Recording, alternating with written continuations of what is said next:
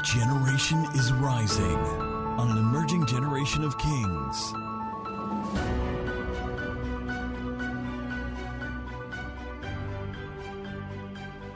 Jonah chapter 2, very quickly. I'm going to preach an uncommon message of Thanksgiving from the book of Jonah. Ever heard that before? Thanksgiving message from the book of Jonah. 7 steps to sleeping well. These are the kind of sermons you hear from the book of Jonah. Stop running from God. I'll touch on that. Jonah chapter 2 from verse 1 to 10. If you're there, can you say amen, somebody? I need to hear your voices louder, please. Amen. So we're going to read together from verse 1 all the way to verse 10. That's the whole chapter. It's just 10 verses. I'm going to exegete the text and then make references from chapters 1, 2, 3, and 4 as I teach in the next 30 to 40 minutes. So Jonah chapter 2. At the count of 3, 2, 1. To stand on stage? To stand? Oh, don't worry, I'll move around. All right. At the count of 3, 2, 1, let's read. Then Jonah prayed to the Lord his God from the fish's belly. And he said, I cried out to the Lord because of my affliction. And he answered me. Out of the belly of Sheol I cried, and you heard my voice. For you cast me into the deep, into the heart of the seas, and the floods surrounded me. All your billows and your waves passed over me. Then I said, I have been cast out of your sight, yet I will look again toward your holy temple. The waters surrounded me, even to my soul. The deep closed around me. Weeds were wrapped around my head. I went down to the moorings of the mountains. The earth with its bars closed behind me forever. Yet you have brought up my life from the pit. O Lord my God. Continue.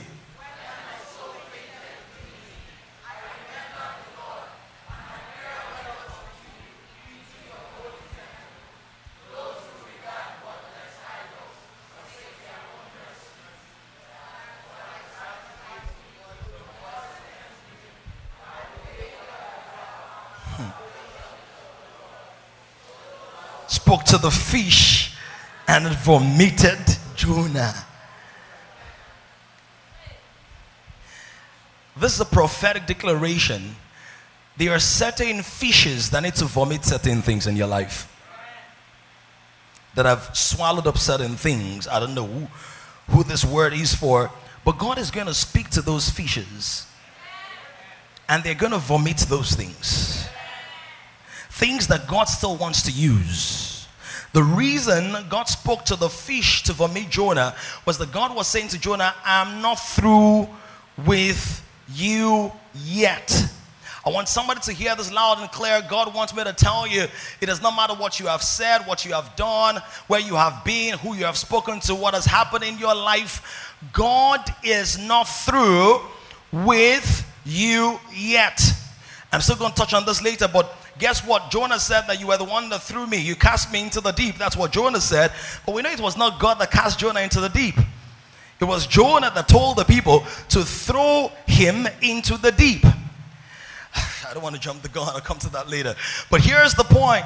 The point is, even when Jonah was through with himself, God was not through with him. Some of you, you've given up on yourself when it comes to ministry or destiny or your assignment or a relationship or maybe your marriage. You're like, I am done with this. Just throw me into the sea of separation, into the sea of singleness, into the sea of loneliness, into the sea of devastation, damnation, isolation, regret, shame, reproach. Throw me into that sea. And people actually threw you into that sea because they were looking to protect themselves. But God wants me to tell somebody, look at somebody and tell them boldly and confidently, high five them by Bluetooth and tell them God is not through with you yet. I know it may sound cliche, but I know this is somebody's word. You've written yourself off. You've canceled certain things from your list of to-dos. You've stopped praying about certain things because in your mind, it does not matter anymore. It will never happen. I have closed the door. Well, when men close the door, God opens the windows. And God's windows are bigger than men's doors. Come on. Just like windows are bigger than MS doors. Did you hear that?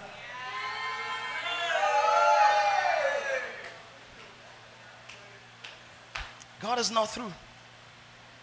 God is not through. Somebody, you reneged your commitment, but God is not through with you yet. You feel like I'm too weak for this. I can't do this anymore. I'm lily-livered. I'm jelly-jawed. I'm running out of time. I'm now very old. I'm 31. To you, that's very old. When you compare 31 to the ancient of days, guess what? You are still a tiny clot in the womb of destiny. God is going to surprise somebody by what he's going to do in a very short time. Do you realize that between when Jonah died and when he came out, it was just a few days? In a few days, Jonah's ministry changed the whole city.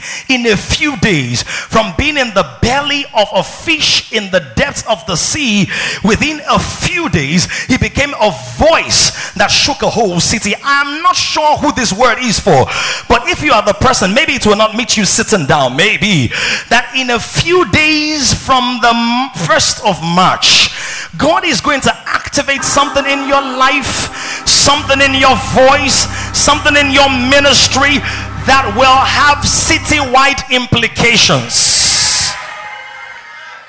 This is how you will know it's not you. This is how you will know it is the work of grace. Because Jonah didn't even have time to call for prayers with a group of believers. Jonah didn't have time to post this picture on Instagram to say fish belly things. He didn't have time for that. As we progress, you will see that Jonah was not just swallowed up, Jonah actually died. Some of you don't know that.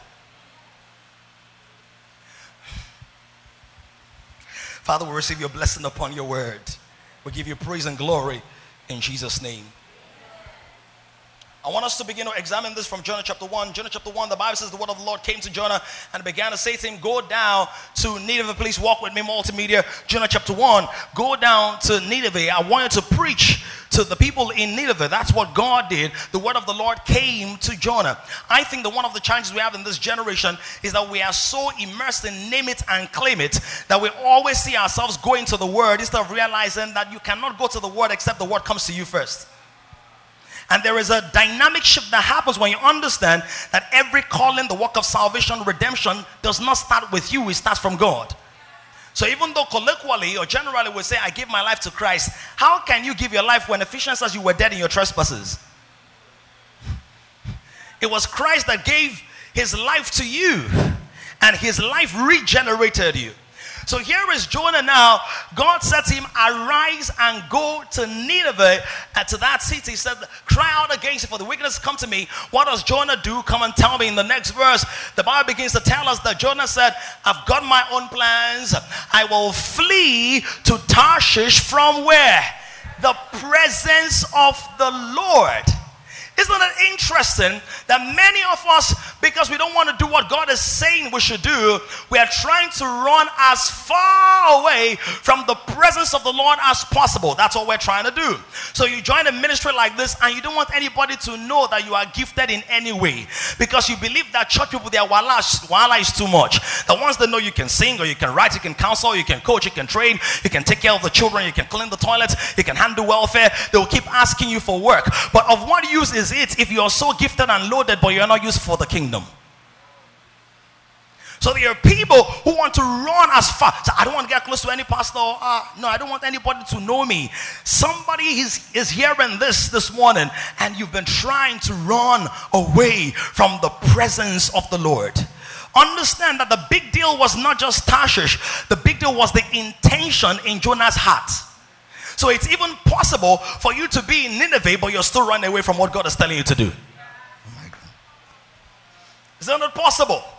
For you to be in the right place, but you've got the wrong attitude. Because your true location in the spirit is not the location of your body, but the condition of your heart.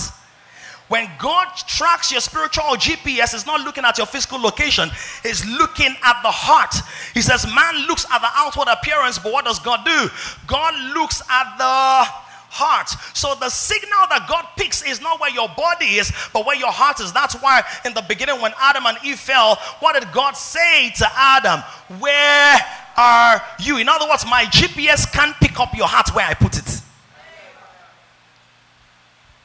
Running from the presence of the Lord, running from prayer and worship, running from the studying of the word, running from giving because you had a bad experience before, running because an usher was rude to you, and in your mind you have kept that offense and amplified it and painted it and colored it, and now it has become a decor piece in your living room and it's growing bigger by the day. Look at somebody, say, stop running. Stop running. You need to tell somebody beside you, stop running. Stop running. You've been running, but we can see you raising dust. We can see your footprints in the earth. We can see your flesh and your carnality reacting to everything because you're trying your best to run from the presence of the Lord. And that actually tells me something about Jonah, that Jonah was not very spiritually intelligent, because if you're really spiritually intelligent, it's not possible for you to run from the presence of the Lord. David was more intelligent than Jonah. He said, where can I go from your presence? Psalm 16. He said, if I take up wings like a bird, like an eagle, and fly, there you are with me. If I make my bed in hell, he says, you are still there with me. You see, God is not a line. Whenever we see God in the Bible, we see a circle. He's a wheel within a wheel. A wheel has no beginning, a wheel has no ending. Can I get about 7 people to form a wheel around me? 7 people, or 9 or 10 people, more people, a big wheel around me. Let me show you what I'm saying. God is not a line that you can run out of. He is a circle that encapsulates everything and everywhere. So join hands. Some of you might need to get down. Since I need more people real quick. Come join. Let me show you something. When you're trying to run away from the presence of the Lord, you're looking at God this way. God is speaking to you. You say, I'm going the opposite direction, and you run. Who do you meet? And you run away, say, no, I don't want God. Who do you meet? And you say, I don't want God here. Who do you meet? That's why every time you try to run away, you saw a message on the downfall bus that reminded you of what God called you to do. You saw a post on Instagram that reminded you of what God called you to do. You saw somebody on the street say, you look like you have prophetic gifts and you wanted to fade. That was reminding you, because anytime you run away from God, you run right back into God. Your legs are not long enough to outrun God. Your hands are not strong enough to fight God. If you don't believe me, ask Jacob. Jacob was wrestling with a theophanic manifestation of the divine, and as he was fighting, wrestling all night. You see, when God is wrestling with you and is taking time, he's giving you the opportunity for you to surrender without being broken, because God always wins. Oh, you don't hear? Corey de Bello got that one right. God always wins. The Bible says, by the arm of flesh shall no man prevail. That's why Jesus said, I've been made a stumbling block. He said, if you fall on me, you will break, but I'll put you back together. But if I fall on you, you will be ground into powder. So surrender before you are snapped. Jonah, every time you run away from God, you run right into God. This is why people will go to hell, because if you run away from the mercy of God, you will run into the judgment of God. Come on, y'all together. You run away from grace, you run into punishment in the wall to come. He was trying to run away. Thank you, people. Was trying to run away. Look at somebody. Some of you need to get up and look for somebody and say, you've been running away from the presence. Stop running away from the presence of the Lord. Look at somebody. Say, stop running away. You can't outrun God. You can't outrun God. Let me tell you something about God. He's a wheel within a wheel. A wheel, Ezekiel saw that, which means that if you run into this part of the wheel, wheels are rotational. If you cling to this part of the wheel, it will roll you back to where you want to go. Are you hearing this? That's why some of you, God said, don't take that job. He said, it looks juicy. It's like Chivita. It's like Five Alive. It makes me come alive. And then after 2 years, you discovered That's not where God wanted you. But by that time, you were already stressed, already tired, and then you had to go and do that business that God told you to do in the first place. I'm praying that nobody will miss it like that ever again. I'm praying that you come to a place of definition, of clarity in the name of Jesus. Run away. And what did he do? The word said that he went down to Joppa and he found a ship that was going where? Watch this. Whenever your heart is set in a direction, you will find a ship to take you there. It does not start with a ship. It starts with the intention. We didn't start this place with money. I remember when we were going to launch Sunday morning services, a respected man of God, friend, respected. He said to me, he said, Pastor Dami, I hope you have a lot of money saved somewhere. And I was really surprised because I knew how their ministry started. And from what I know, they didn't have a lot of money saved somewhere. Because I realized it's not money that makes ministry. It's the Spirit of God, the Word, prayer, and the sincere heart for God and for people. We didn't start the ministry with money. We didn't start this project with all the money we needed. Some of you have an idea of how much we've spent. We didn't have that saved somewhere. If you don't have an idea, you will know at the end of the year because we do financial reports. Right? But guess what? Our hearts were there and God sent the sheep. Somebody say sheep. Many of us, when we're going to Tarshish, we will find a sheep to make our journey faster. The day you made up your mind to fornicate, did you notice how the opportunities became more glaring? Some of you didn't answer. So me, I've never done it. Okay. Some of you didn't fornicate, but you funny lie. Set your mind to tell a lie, and then the opportunities came. It's the heart first. Because the spiritual realm responds to the signals from the heart. That's why even in salvation, spiritual birth, with heart, man believes, and with the mouth, confession is made unto salvation. But let me tell you, I want to use this sheep as a metaphor this morning, because the sheep many of us are on is not the sheep you find at the sea. Many of us, the sheep that we've latched ourselves on is a relation sheep, taking you away from your assignment. The relationship is so dear to you, so precious to you, that it has stopped you from giving, from evangelizing, from praying, from worshiping, from being accountable. It's a relationship.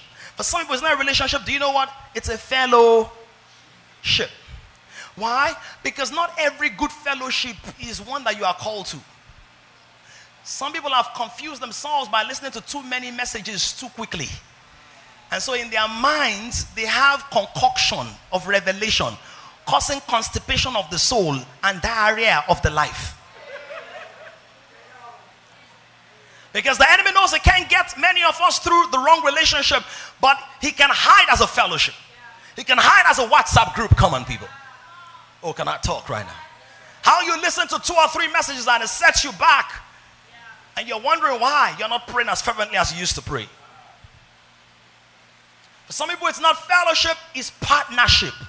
God gave you an idea and wanted you to run it alone, trusting him. You said, me, I will be the technical partner. He's the financial partner. Now his finances have drowned your techniques. You getting this now? Because every time God says do something, watch this.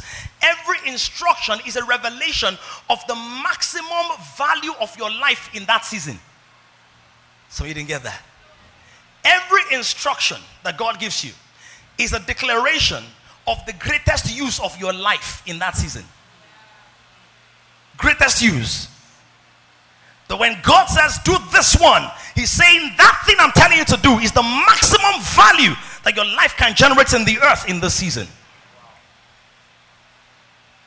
Because in the Hebrew, there is no good, better, best. The word good in the Hebrew is actually best. Are you getting this now? So when the Bible says, when God made animals and saw that it was good, that word good in the original is actually not good, it's best. In other words, you can't add to this. So when God says do this, it's not a punishment. When God says do this, saying this is the greatest value I can use your life for in this season of your life. Some of us, it's not the partnership, it's courtship. I must be on this ship at all costs. Watch this. The fact that the mode of transportation is faster does not mean that your destiny is better. It is better to walk to Nineveh than to get on a ship to Tarshish. So y'all didn't get that. It's better for you to be doing your Jelenke, Legatis Benz, walk to Nineveh, or walk, or trek. See, this guy got all sheep and landed in Oshi. And then God created all whale. What sheep have you gotten on that is taking you to Tarshish? What sheep are you on? What relationship are you on? What partnership are you on? What fellowship are you in? What courtship? Give me more ships. What friendship? Do you know something? The way it was, what mentorship? When God looked at Adam and said, Adam, where are you? I told you about spiritual GPS, your heart. I can't pick you up on my radar. Adam, in other words, cognitively, God knew where Adam was. But Adam had drifted, even though he was in the garden, he was no longer within the jurisdictional space that God had put him in the garden. And God said, Adam, where are you? He said, I was afraid and I hid myself. Do you know what God said? God said, who told you? In other words, another voice has entered your ears and has disrupted your devotion. Who told you? Because if my voice was the only voice you were hearing, you will not miss it in destiny. And the reason many people are detoured is that after God spoke, they now went to go and get confirmation that cancelled the revelation God gave. What sheep are you on? I know this is not the most exciting part. Don't worry, I'll get to gratitude. But no, we're not just a clappy, happy church. What sheep are you on? And the thing about the sheep is that it's more presentable. It's seemingly more secure. Its outcome is more predictable. There are people on the sheep. They are trained experts on the sheep. But it's better for you to walk without expertise and arrive in purpose than to be expertly misled into destruction. What sheep? Can you look at somebody eyeball to eyeball as they're thinking and say, what sheep are you on? All the way to Tarshish. And do you know what happened? There was a storm. I got to paste it up. There was a storm that arose from nowhere. Video, all of a sudden there was a storm. Do you know why? Because the city was so important to God that God was willing to disrupt a journey because of a city. When you're thinking about your life and obedience and consecration, it is not just about you. It's that there is somebody connected to you that God is trying to reach out to. And so there are certain things that God might allow you to get over or sleep through, but there are certain things that's going to disrupt the entire system. God sometimes disrupts a whole system because somebody who is the right person is in the wrong place.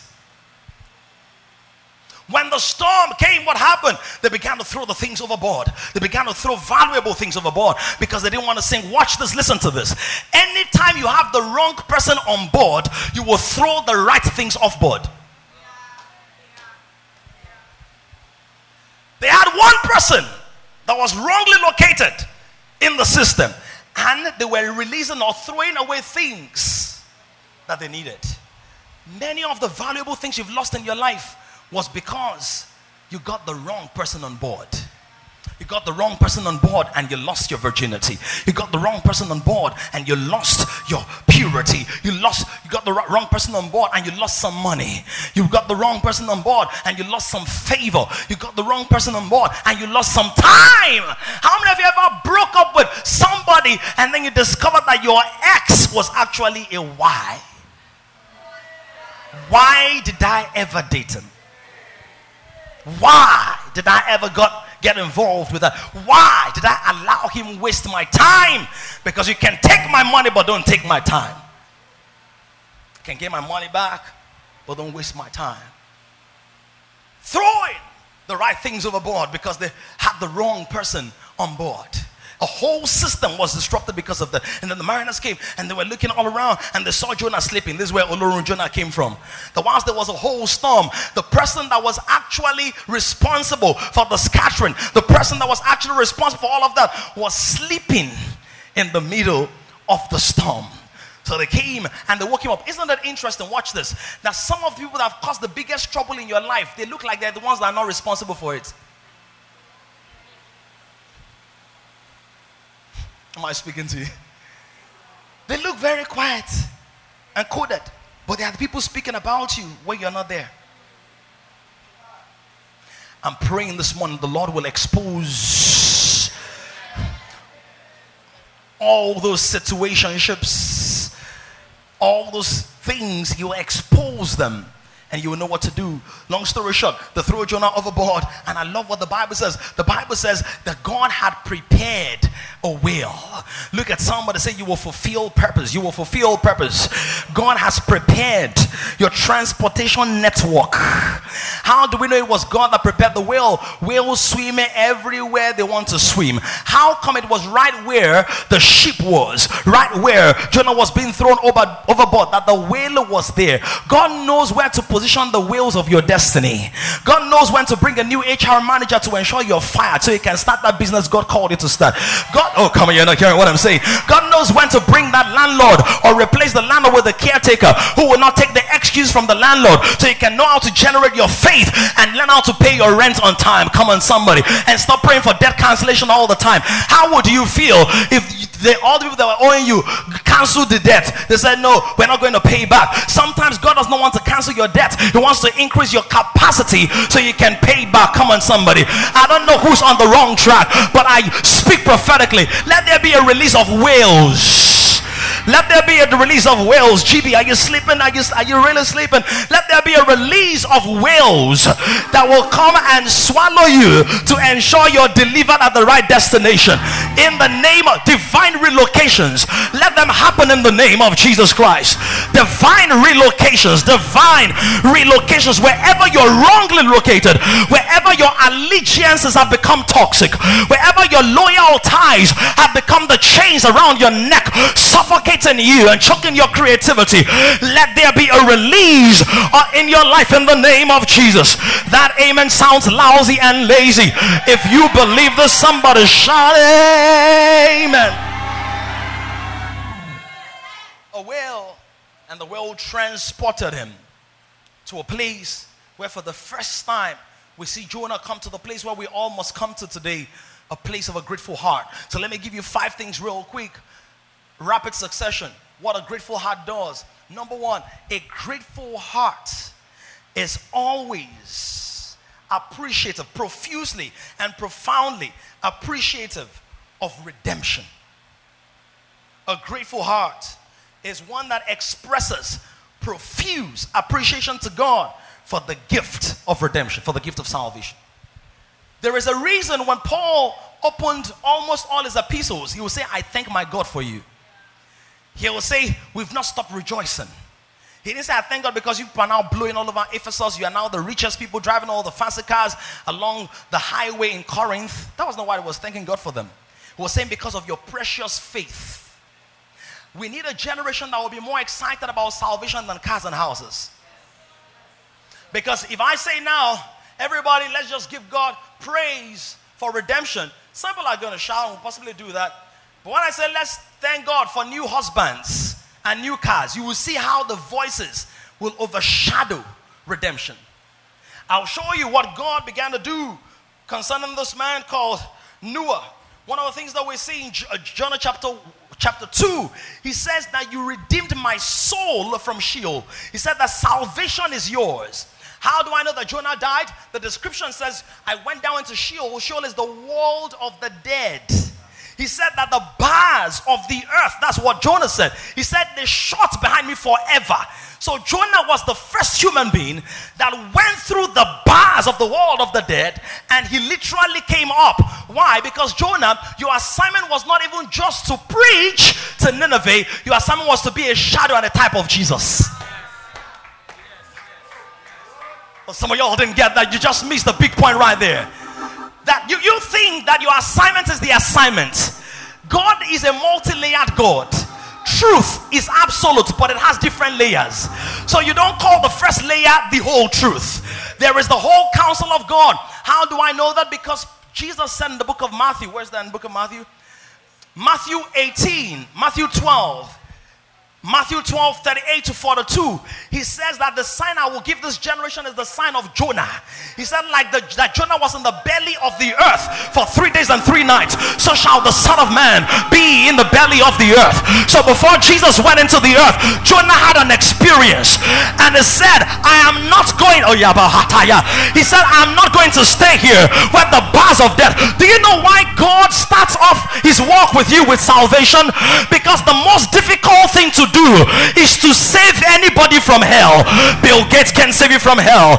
Warren Buffett can save you from hell. Carlos Slim Lou can save you from hell. Jeff Bezos can save you from hell. Davido definitely cannot save you from hell. But the blood of Jesus Christ, by simple faith, without agitation, trepidation, anxiety, or weakness, just by believing in the finished work of the cross, just by saying my hope is built on nothing less than Jesus' blood and righteousness, I dare not trust the swiftness gale, but wholly in Jesus' name. He said, from the world of the dead I cried, from the belly of Sheol. And what did you do?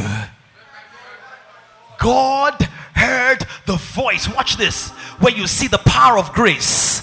This guy went into hell because of disobedience, but grace pulled him out. You didn't hear what I just said. Oh, I'm not saying grace will pull people out after the final judgment. That's final. But this guy, he was disobeying God. How many of you are grateful that once you were rebellious, cantankerous, obnoxious, difficult, nasty, with your nose in the air, nobody could talk to you, you do talk to the hand and all of that, God still sent salvation to you. God sent a preacher to you. You watch somebody on television, you heard somebody on the radio, a preacher walked down your street 7, 13, 15 years ago, and you got saved. How many of you are grateful that God didn't leave you in the whims and the caprices of your own condition and situation, but he pulled you out of hell? Can somebody give God praise from the heart for redemption and salvation? That God, you pulled me out of hell. You see, some of you can't really appreciate it. Please be seated. Everybody be seated. You might still stand. Everybody please still be seated. You can stand after I'm saying what I'm about to say. You think it's hot right here. You think it's hot right now. You think it's hot where there are fans. You think it's hot like Lagos has been hot for the last 2 weeks. Well, you have no idea how hot hell is. You have no idea. Do you remember Nebuchadnezzar's fire? Nebuchadnezzar's fire is also a picture of salvation and redemption. Come on, somebody. That all of humanity might be burned in hell, but if there's an intercessor, the fourth man will come. When I say hell, in other words, based on their sinful nature, they deserve to burn, but because of the grace of God, there is a change of their nature and they are brought out. Well, Nebuchadnezzar heated the fire 7 times more and people actually died. Well, hell is not man's fire. Hell was not even designed for human beings. It's the expression of the wrath and the judgment of God on fallen angels and rebellious spirits. But some humans will say, lie, I must go with them. But are you grateful that when you were rebellious, Jude says, saving some are snatching them out of the fire? Oh, Tinu, please come real quick. I am the sinner, you pull me back. I want to be rebellious, I want to go my way, but God is raising intercessors in my mother, in my father. So every time I want to miss it, something will pull me back, because somebody is saving me in prayer. Somebody is standing in the gap for me, and after a while I will surrender and say the internal battle is too much. Is there anybody grateful that they are no longer torn between this and that, no longer torn between the flesh and the spirit, but God rescued your life? Somebody give God praise for salvation.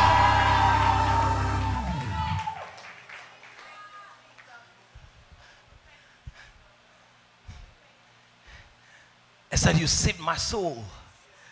He said, I saw the bars of the earth. He said, this is real stuff now. He says, the bars of the earth closed up against me forever. He experienced that. And he said, with the last breath in me, I cried. Let me apply it on a secondary level. What is the bar that has closed against you and you think is forever? God can open those bars again. What are those areas of your life that say like, this thing is done, it's gone, it can never happen. I don't have what it takes. God wants me to tell somebody, I saved you. See, God starts with a salvation. What's salvation? God loves man, creates man to operate on the earth as he is in heaven, to share his identity, partnership, and responsibility by his spirit, governing man from the heart, organic. Not rules, do's and don'ts, organic. Just the same way you sneeze when there's an irritation, it's organic. Something's coming to your eye, you don't have to think, should I close my eye or not? You actually have to think not to close your eye. That's why for the believer who's mature, you don't fall into sin. For you to sin, you literally have to decide to. Because your operating system has changed. You see that now? So God comes in the likeness of a man. Comes as a man. Great is the mystery of salvation. God took on flesh. He was seen of angels. My God. The angels couldn't understand. It's a mystery. Why would God become man? And then it took the pain and the sufferings of all of mankind so that man can be restored forever. Because it's God doing it. And the Bible says whatever the Lord does shall be forever. Including salvation. So he does that. And that's the toughest thing to do. Why? I'll give you a couple of things. Number one is this. Any man who's not saved, his spiritual location is within the ambit of hell, the influence of the hearts of darkness. This is the deal. There is no other human being that can save another human being without replacing that human being with himself. Walk with me. So if I'm going to legitimately save anybody, I have to literally take their place. Now, if I take their place because I'm also sinful, I can never leave that place. So if man was to save another man, it would be an eternal rotation of lives. My God. So God says, sin has nothing on me. I will take their whole place so they don't have to go there. See, until you understand salvation, your thanksgiving can never be authentic. Your gratitude, that's why I'm staying on this point. Your gratitude will be calisthenics, acrobatics. You'll be doing leg dance. But it's theatrics or entertainment or superficial praise, because the spring of thanksgiving is redemption. Gratitude is the natural response of the redeemed life. And so gratitude is not primarily based on what God has done in things, but who God is and who God is in me by the finished work of Christ Jesus. So it's not a function of I feel good, I shout loud. No.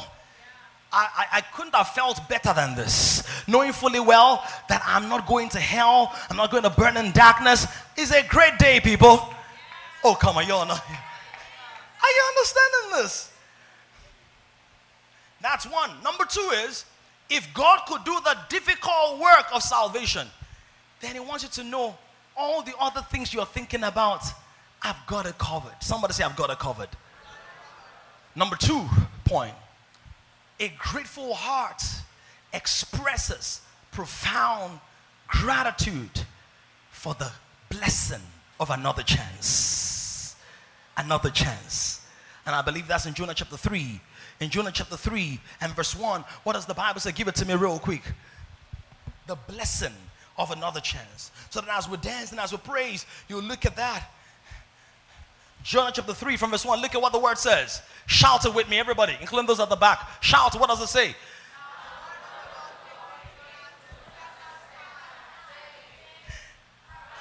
No, don't jump. It's verse 1. What is the key word? Verse 1. Shout it. Shout it. Oh my God, I want to preach. Shout it. How many of you are grateful that after you messed up, after you wasted things here, there, and everywhere, the word of the Lord came to you? Oh, Where are the really grateful people who are grateful for a second time around, a second time? God said give, and he said no, I can't give. And then the word came a second time. God said, I need your life, I want to use you. You stopped attending anything church, anything out of cross or anything churchy, and you went home and you traveled on vacation. Then you had church in the home where you had Pastor Pillow of Bedside Assemblies preaching the sermon of sleep to you with the ushers of the snoring team. And the word of the Lord came to you a second time. I want to give us a few seconds to just thank God, particularly for the blessing of a second time. I'm grateful. I missed it the first time, but you gave me a second time. I missed it the first time, but you showed mercy and you gave me another chance. I delayed, but you showed mercy and you gave me another chance. I wasted time, but you showed me the mercy and your grace, and you gave me another chance. For some of us, it wasn't the second time. This is your seventh time. Oh, who wants to be honest? Fifth time. 21st time. Keeps coming. Do you know why? Because God is not going to change his mind on the matters of eternal destiny. I'm going to snatch you. I'm going to wrestle you, Jacob. I'm going to break you, Paul. If I need to make you blind temporarily, Paul, on the road to Damascus, I'm going to cause a blinding light to invade your space and shut you down for a few days so I can use you for centuries. The blessing, thank you, of a second time. My God. How many times, even in mundane things, you kept your phone in the wrong place the second time and you still found it? Mercy. Oh, come on, people.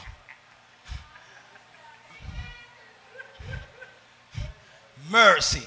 It's not like I didn't find my own. Well, you didn't lose your life. How many of you noticed that everything is painful only to a level until you compare it to something else? So a couple of weeks ago, my phone crashed. Lost a lot of videos, including the videos we had in the last session and all of that. So this is very lovely videos, very painful. And many other things, just so many other things. And it was so painful. It was so painful.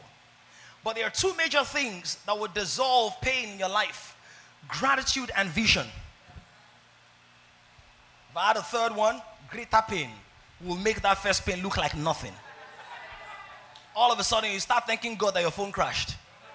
And it was not your brain that crashed, because it had the memory had Bafukad. The blessing of a second chance. Today is somebody's second chance. Somebody's going to get saved today. Today. Second chance. The word of the Lord. Isn't it interesting that God is so good in his mercy that he can use a dropout and turn him into a university don? So a university professor. God didn't cancel his plans for your life just because you took a semester break. You went on spiritual sabbatical, fine. In the belly of the fish. Second chance. Second chance. It's also interesting to realize how God literally brought Jonah out. Where was Jonah? In the belly of the fish. Let me ask you, where's the weirdest place you've prayed before? Where's the weirdest place? Pardon? Bush? On the mountain? In the restroom. You are resting, because the Bible says labor to enter the rest. So he went to the restroom to go and rest, or lay certain things to rest. Under the table. Who was that? Okay, that cozy. You want? Yeah? Where else? Under the rain. In the rain. Do you know that Jonah prayed from inside the belly of the fish, where seaweeds were wrapped around his head, and gastric juices with their acidic quality must have tainted his tongue, and syrup smudging his eyes and his eyelids glued with the gooey fluids of the belly of the fish, that in the mess God heard his voice.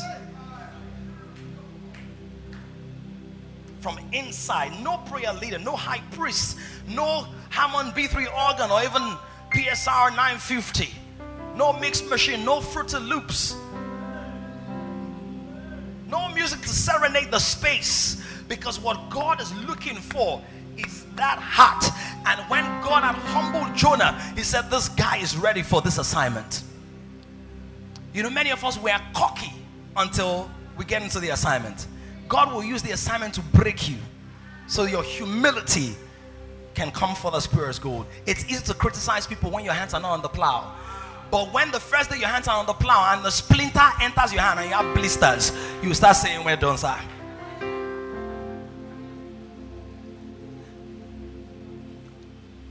That's why if you're building something, you don't commit quickly to people until you've seen how they handle correction, rebuke, and pain and failure.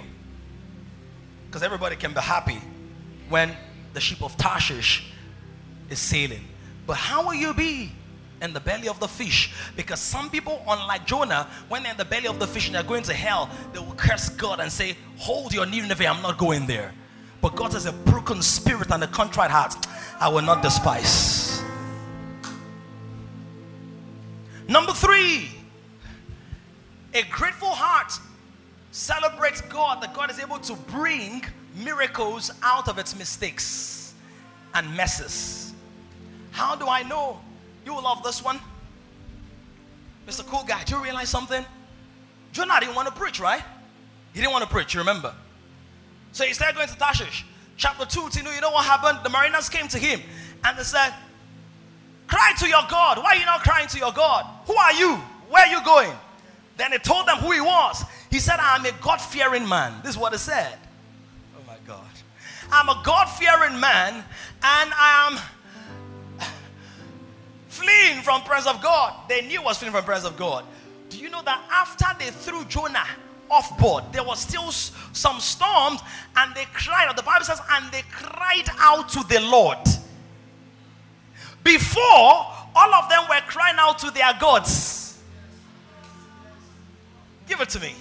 Jonah chapter 2, around verse 10 to 12. Before, all of them were crying out to their false gods.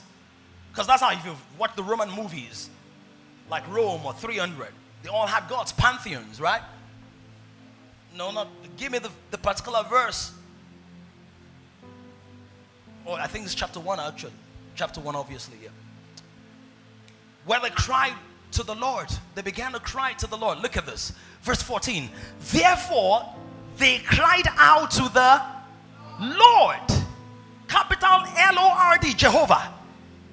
And said, "We pray, O Lord, please do not let us perish for this man's life. And do not charge us with innocent blood, for you, O Lord, have done as it pleased you." Next verse. So they picked up Jonah and threw him into the sea. And the sea immediately ceased. My bad earlier. Ceased from its raging. Next verse. Then the men feared the Lord. How? Watch this. When you encounter God, nobody will beg you to sacrifice to him.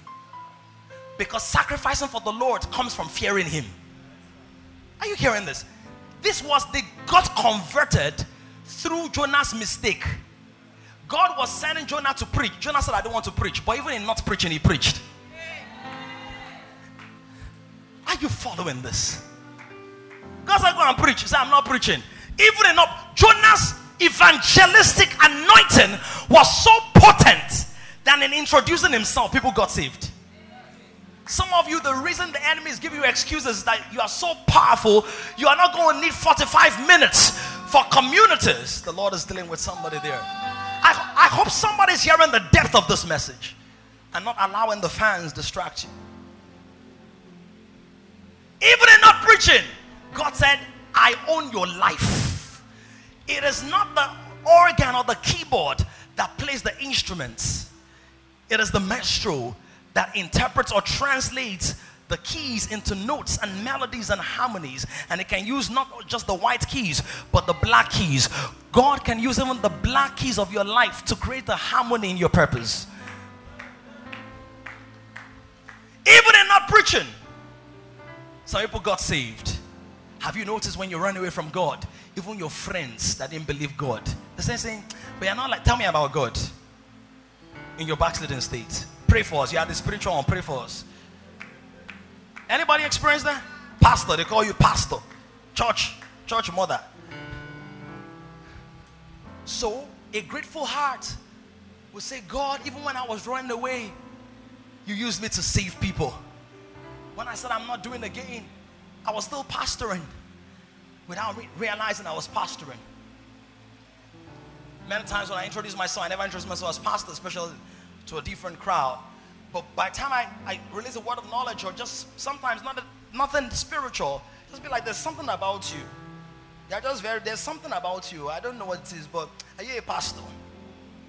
Because it's not a title, it's an oil upon your life. Jonah, even in the belly of a fish, you will pray. Are you understanding this? Jonah didn't pray, he ran. But in the belly of the fish. Number 4. What's number 1? Please, can you shout aloud? Redemption. Number 2. Second chance. Number 3. Celebrating God for bringing miracles out of mistakes and messes. Number 4. A grateful heart realizes that the call to serve God is a privilege and not a punishment. Jonah, when God says go to Nineveh, He's not punishing you. He's promoting you. Every instruction from God is an encapsulated form of promotion. God only calls you to work because He has a reward in mind. But our generation is very entitled. Many people in our generation, they don't do anything except there's something in it for them. That's why people tell you, I've been looking for a job. I will say to them, have you tried interning? They're like, they don't pay their interns well. Say what? So what are you doing? Sleeping at home? Counting bridges? Watching Jennifer? And you're wondering why your journey is still far? Intern. Because when you're closer to the space, it's easier for space to be made for you in the space. You'll be top of mind when an opening shows up. As against, we're just waiting, no. We're waiting. We're longing. A call. Watch this. Do you realize something? Jonah, after he repented, cried to the Lord, came to God and all of that. Do you know something about Jonah? He went to Nineveh, he preached. The Bible says he went to a place and he sat afar off and he was watching what would happen to the city. He was still skeptical. But do you know something about that? When the city got saved, he did not even realize that the greater import or impact of his assignment was not the salvation of the city, but the signage of Jesus. Nobody actually knew that until Jesus said it. This is my point. The real weight and worth of your life's impact will never be known once you're alive. When God told me this, it freed me from expecting any kind of compliment or celebration from humans. I still love it, enjoy, but if you don't give me, I don't feel bad about you. Are you understanding this? Did Paul know that 2,000 years later, the letters he wrote in a jail will become what we call Bible? You will never know the worth and the weight of what God is calling you to do. So stop waiting for signs before you become a wonder. Never know. The real value of what God is calling you to do is not in the 500 people we're going to be in the next 3-4 months. It's not in the business God is building through you, or the outreach, or the promotion you're getting, or the city some of us are going to build. It's not that. It's what God had in mind. And many times you never see the entirety of that picture until, that's why he will say, look at what it said. Welcome, good and faithful servant, enter into the joy of your master. Now, if you're already in that joy, what joy are you entering into? That means there's a joy we'll enter into that no human will know here. And part of the joy is the weight of what God actually did through you that you didn't know about. It's like a surprise party, and that's why there will be different entrance routes. The Bible says in the book of 1 Peter, he says that you should depart from certain things so that there can be an elaborate entrance for you. That means certain people will enter into life eternal, nobody will clap much. But there are actually certain people that will enter heaven. There's going to be an elaborate grand entry. And I'd rather be ignored by men than be ignored by God when I get there. It's a privilege. It's not a punishment. Does it take sacrifice? Definitely. But it's a privilege. And number 5, and it's a close. So we can have at least 10 or so minutes. Woo! Number 5. I need to show you something. A grateful heart realizes that the provision it enjoys is based on God's benevolence and not on its own schemes, intelligence, or plans. Some of the most strategic things you need for your destiny, you don't even know them. So you can't even pray for them. You know, sometimes we have so much faith in our prayer. If I pray. See, the power of your prayer is not in you speaking, it's in the God hearing.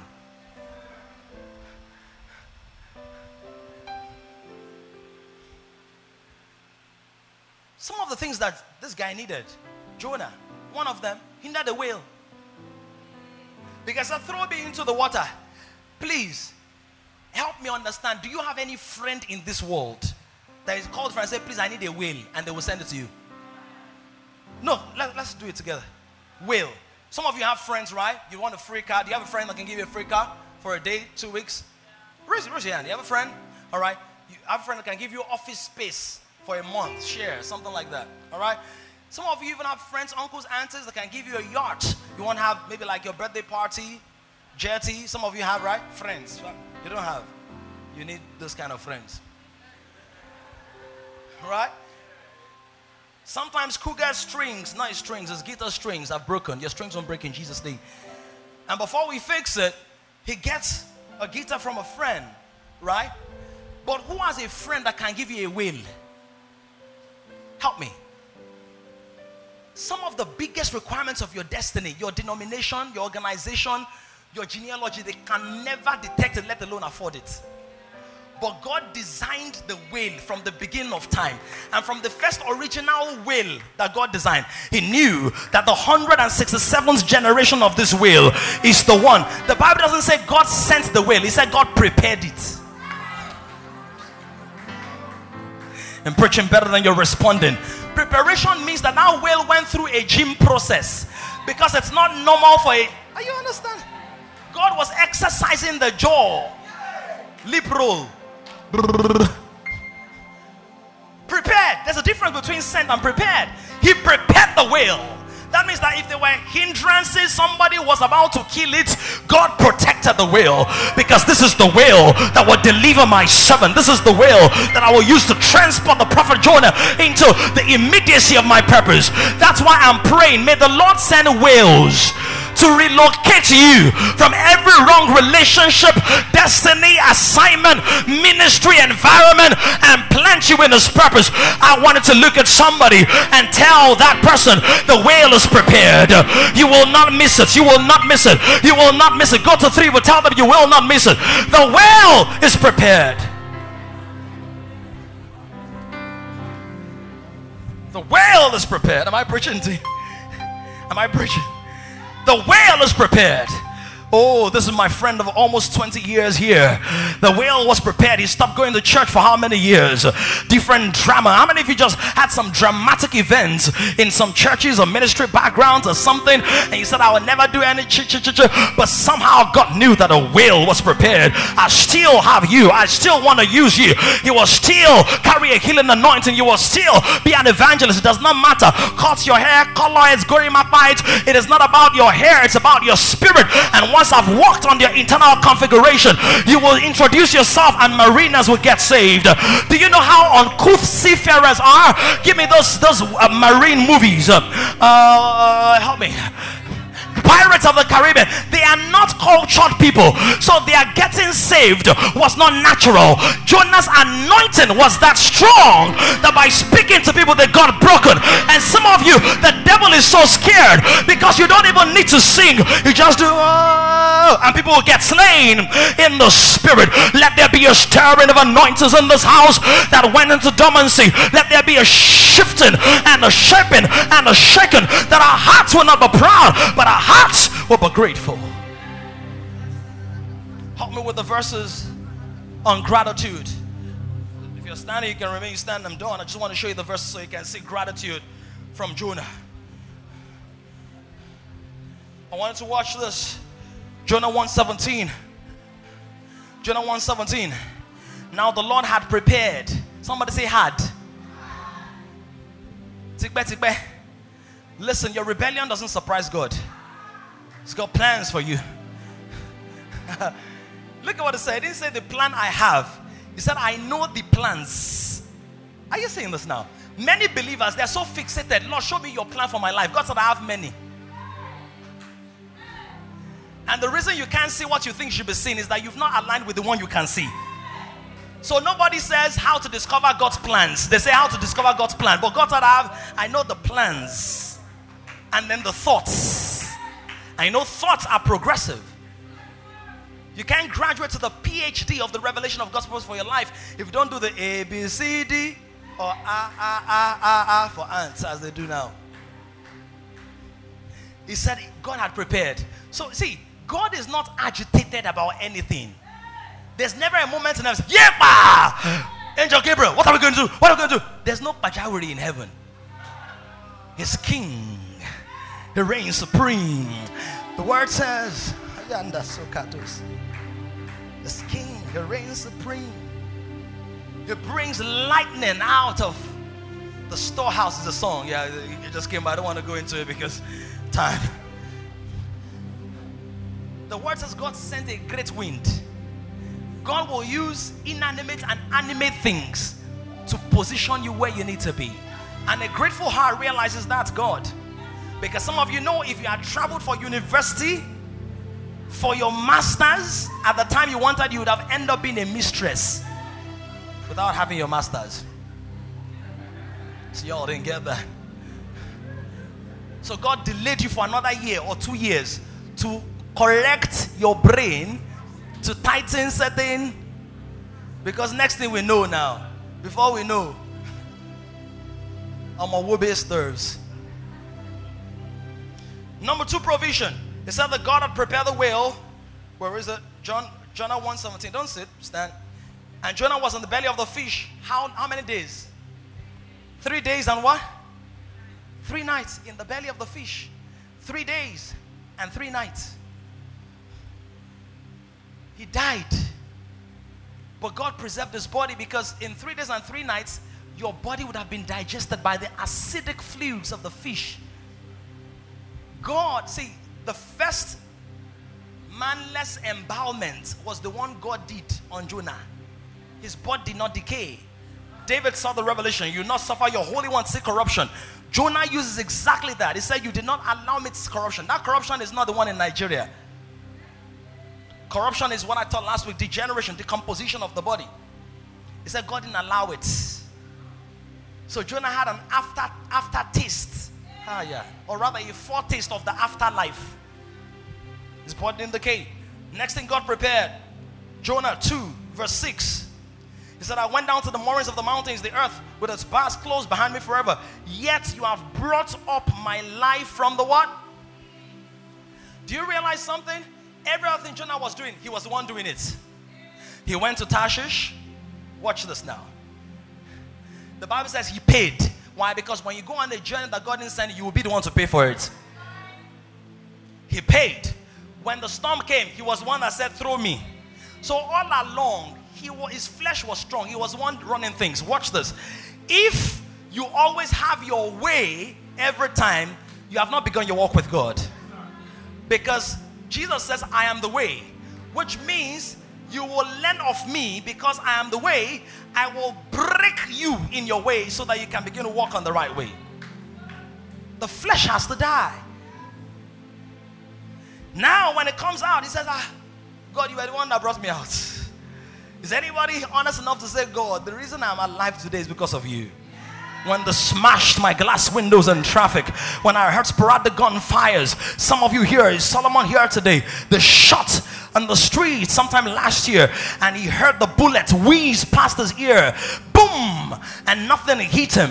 And then somebody else shared a testimony this morning about the one chance, and how about the Spirit of God, this person dropped her back. That's not us.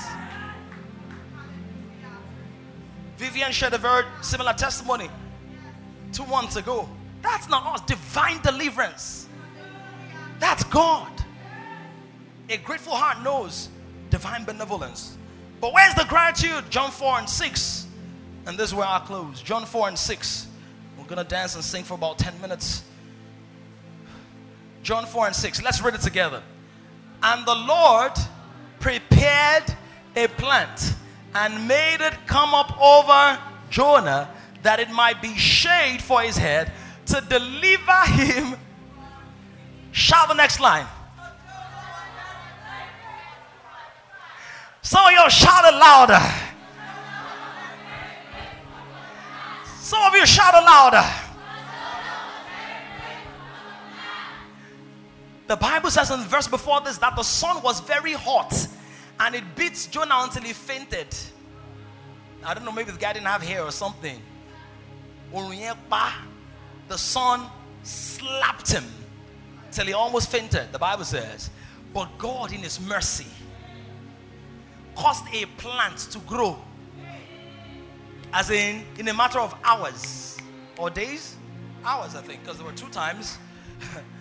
And it caused not only, watch this, so Jonah was faint. He hadn't eaten for 3 days, remember? Because after he preached, people began to fast. Are you seeing that now? So he went to sit somewhere. The Bible does not say, as in the time of Hagar. You remember Hagar and Ishmael? It says that the Lord opened the eyes of Hagar to see the well, and she went to get the water.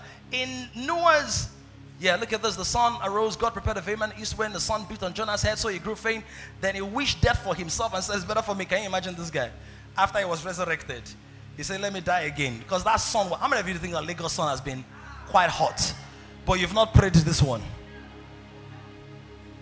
The next verse, the Bible does not say he caused the plant to grow and then said to Jonah, go there. Not this verse. It said to him, verse 6. It says God caused the plant to grow over the head of Jonah. Watch this. That means if Jonah was here and the plant was there, its branches extended. How many of us are grateful for the protection of plants that we didn't cultivate? That God gave you a spiritual leader, or for some of us, parents that raised you in the way of the Lord. So when people are talking about how their lives were messed up when they were teenagers and all of that, you don't have the reference point because God was good enough. Or some people, you didn't have those biological parents, but you had spiritual parents that not only reversed the influences of those things. You were not the one that caused the plant to grow, Jonah. You didn't even have seeds, talk less of strength to cultivate them. We're going to praise God and be grateful to him. And for the first time in the book of Jonah, the Bible says that Jonah understood something that every believer needs to start out with. Not just every day, but every moment. Gratitude. Because gratitude is the healthy response of a regenerated heart. It's the real response. You have rescued my life. You have rescued my life.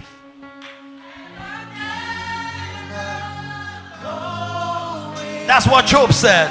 That's what Job said. You have rescued. You have rescued my life. Oh. You have rescued my life. What are you gonna do? And I'm never going. Everybody sing it louder. Everybody say you have rescued. You have rescued my life. Hey, hey, hey. You have rescued my life. And I'm never going.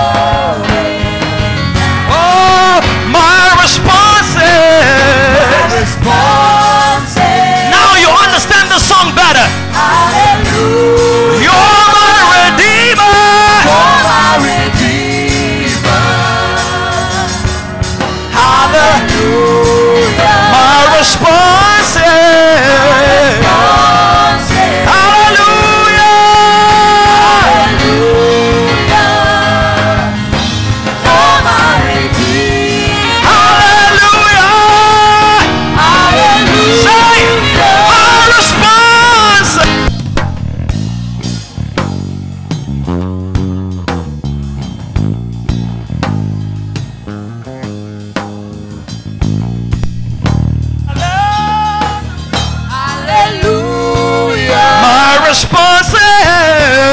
responses.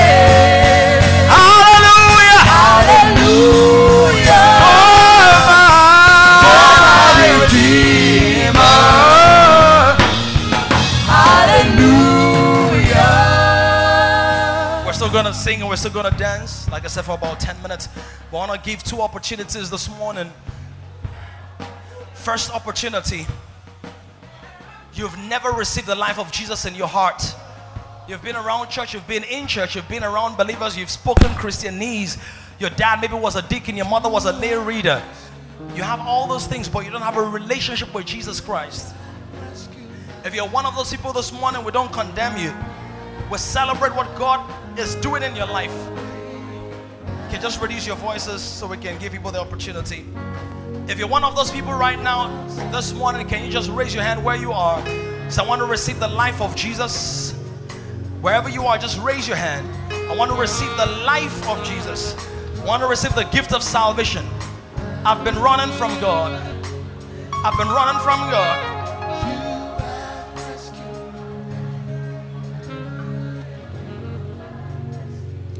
Anybody wants to receive the life of, if you came with a friend who's not born again, you know your friend is not born again, you're going to hold that friend by the hand and just raise that hand.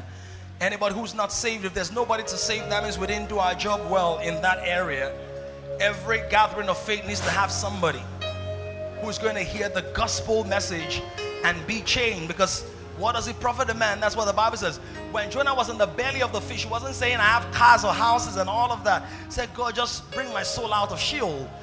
And that's why there are billionaires today who are weeping in their hearts, because there's a void that God kept for himself. Nothing in the world can fill it but God. Number 2 category of people.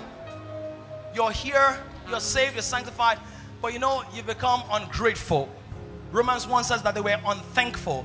And for one of the signs of the end time, when it says perilous times shall come, Paul and Timothy says the men shall be unthankful. It's a deep issue. Ingratitude and unthankfulness is a deep issue. Watch this.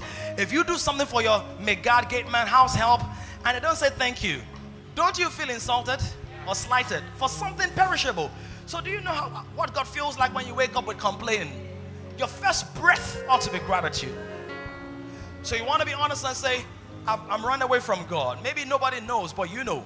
I've run away from God. God said I should do something, I've been running. Or God said I should join this ministry, I've been running. Or God said I should join the team, I've been running. Or God said I should give something, I've been running. God said go and preach somewhere, I've been running. I want to just make this confession. Raise your hand wherever you are. Raise your hand. I know there are more hands. Come on, don't wait for me to prime you. It's an attitude thing. Raise that hand. And as you raise those hands, grace is pouring in that direction. Raise both hands right now. Thank you, Lord, for these hands. These hands are being strengthened. There's a restoration of gratitude. There's a new lease of life and strength. A surge of encouragement flowing in those hands right now. Father, we give you praise for strengthening the house. We honor you, O Lord. Everybody raise your hands and wave to the Lord this morning. Thank you. Say, God, we thank you for salvation. We thank you for second chances. We thank you for a new beginning. Thank you for bringing miracles out of my mistake and out of my mess. Thank you for benevolence. Thank you for provision. Thank you. We give you praise, our Father. In Jesus' name we prayed. Did somebody get blessed today with the word? Did you receive an instruction? A word of encouragement? Did anybody receive something? Let your gratitude rise from the belly of your spirit. Is rising on an emerging generation of kings. To join this growing community of kings, visit www.kingdomcentral.org and send your full name and email address to 0908-123-4566.